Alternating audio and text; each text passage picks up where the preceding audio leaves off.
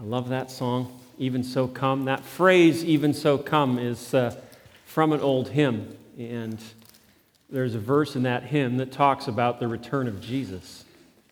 And it talks about the sky being rolled back like a scroll and a trumpet sounding and the Lord descending. And the chorus then goes, Even so come. And what it means is, Lord, even though your coming will be a dramatic and frightening even event, when you come in all your power and majesty and glory, even so, even though it's going to be like that, come, Lord Jesus. Because as Christians, as followers of Jesus, we know that we're in right relationship with this God. And so even though he comes in terrible power, there's also a love and a relationship that we have that we look forward to experiencing in greater measure when Jesus comes back. So those are beautiful words, and they describe that tension of our relationship with God, and that's going to become very evident through the passage that we're going to take a look at today. We're in Exodus chapter 33, continuing a series called Join the Story in the book of Exodus, and so I want to encourage you to open up your Bibles there to Exodus 33. I encourage you always to bring a Bible to church. It's an act of obedience and learning before the Lord, so do that. And show you a couple pictures about mountaintops. This is, in this story, really the ultimate mountaintop experience. And if you Google mountaintop pictures, one of them is going to come up. There are always these kind of pictures where people are on these spectacular places, and you don't really think about how hard it is to get there. You just think about, like, wow, that's really cool.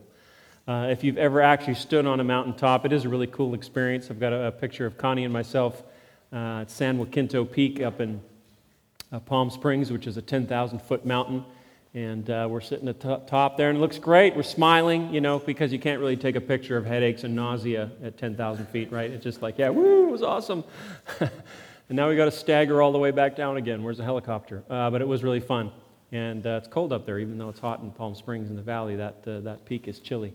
The next picture is a picture of Mount Sinai, or at least this is what has been traditionally identified out there in the desert as the mountain of God, Mount Sinai. And if it's not that mountain, it looks like that. Right? It's just a dry piece of rock, which makes sense, right? That's what stuff looks like there. And it's on top of this mountain that Moses is going to have the mountaintop of all mountaintop experiences, right? Have you ever had a mountaintop experience, just an amazing experience in your life? Often it's of a spiritual nature, right? You're maybe on a retreat or out in nature of some kind, and you just feel close to God, and you're just excited. And usually that's followed with a trip back down the mountain, and things kind of go down after that mountaintop, which makes sense, right? This is the mountaintop experience. It's actually the primary revelation of God in the Old Testament. There is no more important, more central story where God describes who he is and what he's like than this description in Exodus 33. It's quoted over a dozen times in the rest of the Old Testament, in numerous Psalms. It's quoted a number of times in the New Testament, different characteristics of God, the exact same words from this particular revelation of God to Moses on top of Mount Sinai. The context of the story before we read it is the context of the golden calf. That's what we were talking about last week. The nation of Israel had fallen into idolatry, and God was ready to wipe them out. Moses intercedes on their behalf, so instead God punishes the nation but doesn't wipe the nation out. But the relationship is broken, and it's uncertain what's going to happen. And God's communicating to Moses, Moses, I'm done with these people. I'm just going to take you, and I'm going to take you to the promised land, and we're going to start a new people who aren't going to be like this rebellious people of Israel. And Moses is like, no, Lord, you have to take your people with us. I'm not going to go by myself. And God's communicating, Moses, I'm going to send you with an angel. An angel is going to take you to the promised land. Moses is like, no, God, you have to go with us. You promised that you'd be present. And so the context of Moses experiencing God revealing himself in this way is Moses' urgent need to know that God is going to be with him. And that's a need that really brings it down to a very personal level, right? We're going to read this story. And it's easy to sort of dream like, oh, that'd be awesome if I saw God like that. Of course, I'd have huge faith. And when is that ever going to happen to me? And forget that, it was a very simple situation, really, that's identifiable for all of us. That is, Moses needed to know, God, are you with us? Are you with me? And that's a question that we can ask all the time, right? God, are you with me? Are you with us? So God wants to speak to all of us through this story. I want to read to you from Exodus, starting in chapter 33, verse 12. And I turned 50 this year, so I'm going to unabashedly wear glasses, even though I have a large print Bible. And I'm going to read from Exodus chapter 33, verse 12. It says, "One day Moses said to the Lord, 'You have been telling me, take these people up to the promised land, but you haven't told me whom you will send with me. You have told me, I know you by name, and I look favorably on you. If it's true that you look favorably on me, let me know your ways, so I may understand you more fully and continue to enjoy your favor. And remember that this nation is your very own people.' The Lord replied, 'I will go personally with you, Moses, and I will give you rest. Everything will be fine for you.' Then Moses said, 'If you don't personally go with us, don't make us leave this place. How will anyone know that you look favorably on me and on your people if you don't go with us? For your presence among us sets your people apart and me apart from all other people on the earth.'" Isn't that a promise that's true for the church today, huh? God's presence among us is what sets us apart. The Lord replied to Moses, "I will indeed do what you have asked, for I look favorably on you, and I know you by name." Moses responded, "Then show me your glorious presence." The Lord replied, "I will make all my goodness pass before you, and I will call out my name, Yahweh, before you. For I will show mercy to anyone I choose, and I will show compassion to anyone I choose. But you may not look directly at my face, for no one may see me and live." The Lord continued, "Look, stand near me on this rock. As my glorious presence passes by, I will hide you in the crevice of the rock and cover you with my hand until I have passed by. Then I will remove my hand and let you see me from behind, but my face will not be seen." Then the Lord told Moses, "Chisel out 2 stone tablets like the first ones with the 10 Commandments. I will write on them the same words that were on the tablets you smashed. Be ready in the morning to climb up Mount Sinai and present yourself to me on top of the mountain. No one else may come with you. In fact, no one is to appear anywhere on the mountain. Do not even let the flocks or herds graze near the mountain." So Moses chiseled out 2 tablets of stone like the first ones, and early in the morning he climbed Mount Sinai, as the Lord had commanded him, and he carried the 2 stone tablets in his hands. Then the Lord came down in a cloud and stood there with him. And he called out his name, Yahweh.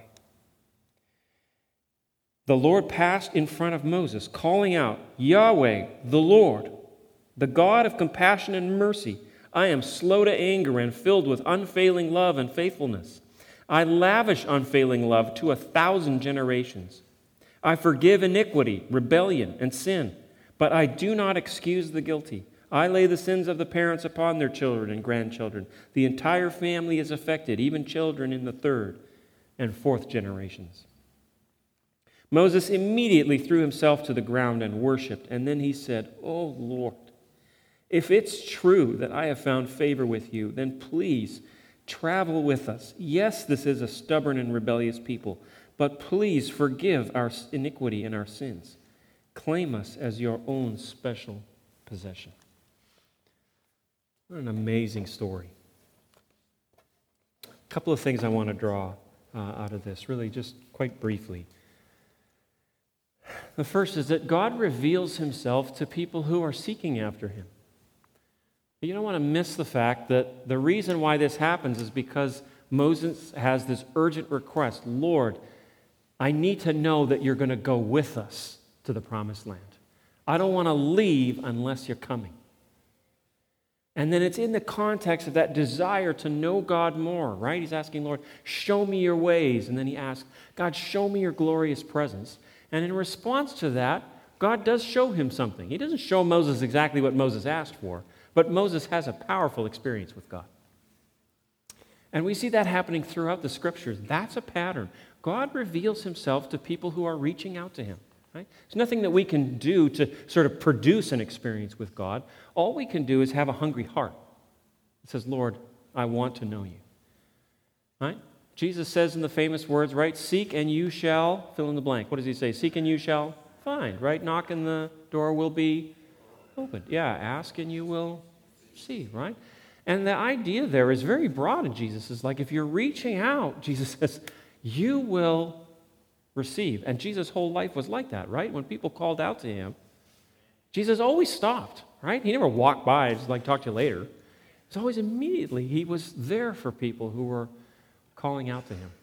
And so that's who God is. And that's great for us to remind, right? Are we hungry for God's presence? Are we hungry for God to speak?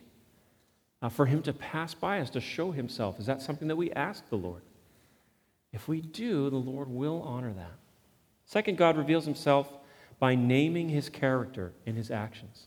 He reveals himself to Moses by naming his character and his actions. There's a real inherent tension in this story, right? Because Moses asks, Lord, show me your glorious presence. He swings for the fences, right? I mean, God, I want to see the big show of who you really are. I've seen a burning bush. I know you're not a burning bush. I want to see your glorious presence. God doesn't say no, but he doesn't say, I'm going to let my glorious presence pass by you, does he? He says, I'm going to show you my goodness. And you think, like, how do you see goodness? Right? As someone's passing by, is his like goodness plastered on his chest? No, You don't see goodness, you experience goodness, right? And yet with God, he says, you're going to see my goodness as I pass by. And then as he describes it, you're like, well, it doesn't sound like Moses is going to see anything except God's backside. God's going to pass by, but his hand's going to be blocking the whole time, right? The original stiff arm. As he goes by, you're not really going to see anything. You're going to see me from behind. But what God does is he speaks, right? As he's passing by and you can't see him, he starts talking. And his words are his goodness, right? He's saying who he is. Moses, you don't need to see me. In fact, you can't, right? He says, nobody sees my face and lives. It's literally, if you see me, I'm going to have to kill you, right? Why is that? Because God's holy. And his glorious presence would destroy Moses and would destroy all the people. That's why God comes in the form of a cloud and storm on the mountain or as a burning bush. He's showing a little bit of his character, but it's a tiny glimpse, because if he comes in his glorious power, he wipes everybody out because there's so much sin. Right? And he's a holy God. So there's this tension in that, and there's a tension in what he describes about himself too, right? First, we see that God is good. He says, I'm going to let my goodness pass by you. And for all these characteristics, it's really important that you realize God defines what these things are. So when we say something's good, or God is good, he's the definition of good, right? When he says the word good, he redefines it. Moses, whatever you see about me, that's the definition of goodness. I'm going to let that pass by you. Clearly, he's also holy, right? That's the issue. You can't see my face. I'm going to have to block my glorious presence with my hand, because you can't look on my holiness, Moses. There's too much unholiness in you and in any person to really see me. So we know that about God. Then he says, I'm compassionate and merciful, right? Those great words. All right, God's a God of compassion and mercy. He cares about people. We say God's heart breaks for people. We say that because God describes himself as compassionate. That's what a compassionate person does. They really care about others. God says, that's me. I'm the definition of compassion. Right? He talks about the fact that he's slow to anger. Right? God gets angry against sin, but it's slow. It doesn't come quick. What God's saying is, I never fly off the handle. That does not happen with me. When I get angry, it's because of sin and injustice, and I make it right. But I'm slow to anger. In contrast, right, he's rich, and it sounds like he's fast to love and faithfulness. I'm quick to love and have compassion on people, and I'm faithful to keep my promises. What I say I will do, I do.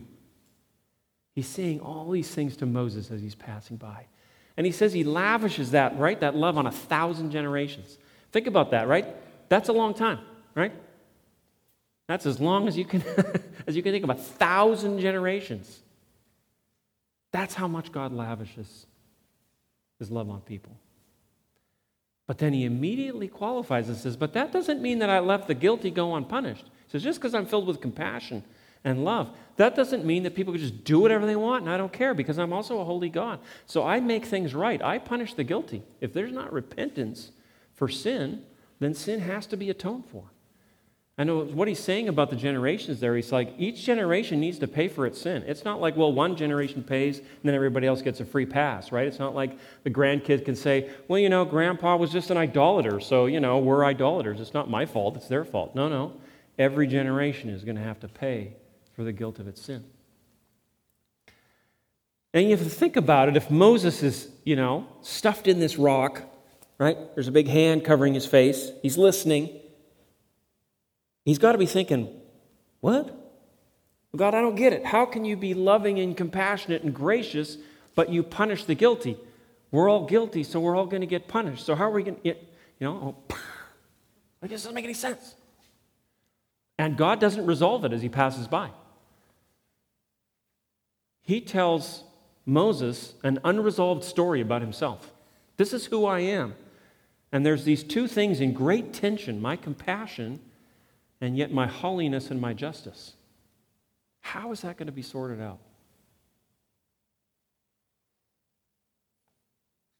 Believing in the midst of this tension for Moses was the step of faith for him, right? As he heard God describe himself, Moses had a choice. Am I going to believe what God says about himself? And that's the decision for every single one of us every single day. Are we going to believe what God says about himself? That's the essence of faith, defined in Christian terms. For a Christian, to have faith is to believe what God says about himself. There's more to it than that, but that little simple sentence actually does define what faith is. It's not your capacity to really try hard to believe. No, it's just to say, yes, I agree with what God says about himself. That is an expression of faith. And to the extent that we don't, that's the extent to which we don't have faith. I don't really believe that God is who he says he is. So what are some words that God's spoken to you, right, that you just need to believe? How has God shown himself to you? Through his deeds, through his words. And are you agreeing and saying, yes, Lord, that is who you are? Or is there a struggle to believe, to trust, to have faith? Third, Jesus reveals himself to us in the same way today. Jesus reveals himself to us in the same way today. I want to read to you from 1 John chapter 1, verses 14 and 17 and 18, because these are a couple of passages in the New Testament where exactly the same terminology that's describing God is applied to Jesus, right? In verse 14 of John chapter 1, it says, so the Word that is speaking about Jesus became human and made his home among us. He was full of unfailing love and faithfulness. The exact same characteristic that God describes as he passes by. And we have seen his glory, the glory of the Father's one and only Son. So there's even a kind of glory that's been revealed in Jesus that wasn't previously seeable by any person. Verse 17, the law was given through Moses, that's Exodus, but God's unfailing love and faithfulness came through Jesus Christ. Okay? God's revealing himself as loving and faithful in the Old Testament, but we see that truly came into the world through Jesus. No one has ever seen God, that includes Moses, but the unique one, who is himself God, is near to the Father's heart. He has revealed God to us. All right? In the New Testament, we get to meet God incarnate. And Jesus walks this earth, passing by humanity, going, I'm the Lord. Gracious and compassionate, slow to anger, rich in love, faithfulness, ready to bless 1,000 generations. And he lives that out in his life. And then at the cross, Jesus resolves the tension between God's love and God's holiness. And we see, here's what God's doing. God's taking the sin and iniquity that he ought to destroy people on account of, and he's laying it on his Son, Jesus, to pay the price, so that God can pardon the guilty and love the sinner. He was doing it in the Old Testament, but there was a tension there. How is that possible? It was unexplained. But it comes together at the cross in Jesus' sacrifice for our sins. We call the event of the cross, we call it the atonement. That is the place where sin is atoned for. It's paid for. So that we can enter into a relationship with God that's extremely personal. And we can experience His love, His compassion, His faithfulness, all those great characteristics that Moses experienced, right? With God's hand blocking him. Jesus is the hand that protects us from the wrath of God at the cross, so that now we can walk with the Lord without having a hand blocking it. It's an amazing thing, and it's an amazing gift. It's what it means to be a follower of Jesus Christ. And it's great to remember that this Jesus is the same Jesus because He's one with the Father. He's the same Jesus, same God who passed by Moses, the same one who said, "You can't look at me in the face and live." And it was true about the disciples, right? They did not experience the glorified Christ. They only got a tiny glimpse of His power and His glory on the Mount of Transfiguration. For a moment, they see Jesus in dazzling white, but just for a moment. Then it's right away clouded. And you get this feeling like, oh, wow. When Jesus comes in power, it's a whole nother ballgame, right? It's both scary and exciting. That's why we say, even so, come. Because what's it going to be like when Jesus comes back? I don't know. It's going to be scary, exciting. Is that, exciting, scary, whatever the combination of that is. Because then we'll see Him in glorious power. But we have a spectacular opportunity to walk with Jesus today, right? Individually and as a church.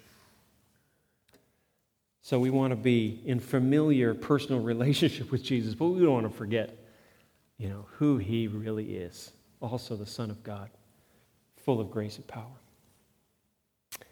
Lastly, how are we going to respond to God's revelation? Right? Moses responds with worship and prayer, right? He falls on his knees, worships God, and continues to ask, Lord, if this is really who you are, please, again, go with us.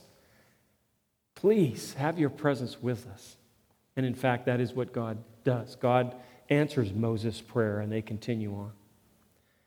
What's God saying to you? How's He speaking? To me, it's not a question of whether or not God's speaking. He is. If you're a follower of Jesus, you have the Holy Spirit within you, and that Spirit is speaking. God continues to speak to His people every single day. Listening to that, right? Growing an ear that hears, well, that takes a little bit of work on our part. But what's God saying? What's He been saying to you about that situation at work, right? Maybe it's with a difficult coworker, or you got a tough decision about the future, or just the environment at work is driving you crazy or whatever. What's God saying about that to you? What's the step He wants you to take? Maybe it's a school question, right? School's tough. Getting the good grades is tough. Maybe this is the wrong school. What am I supposed to major in? What's my future supposed to be? Take some time. What is God saying in the midst of that? How is He revealing Himself? Might be a situation at home. Again, a struggle with a family member or a relationship that's consuming you with worry.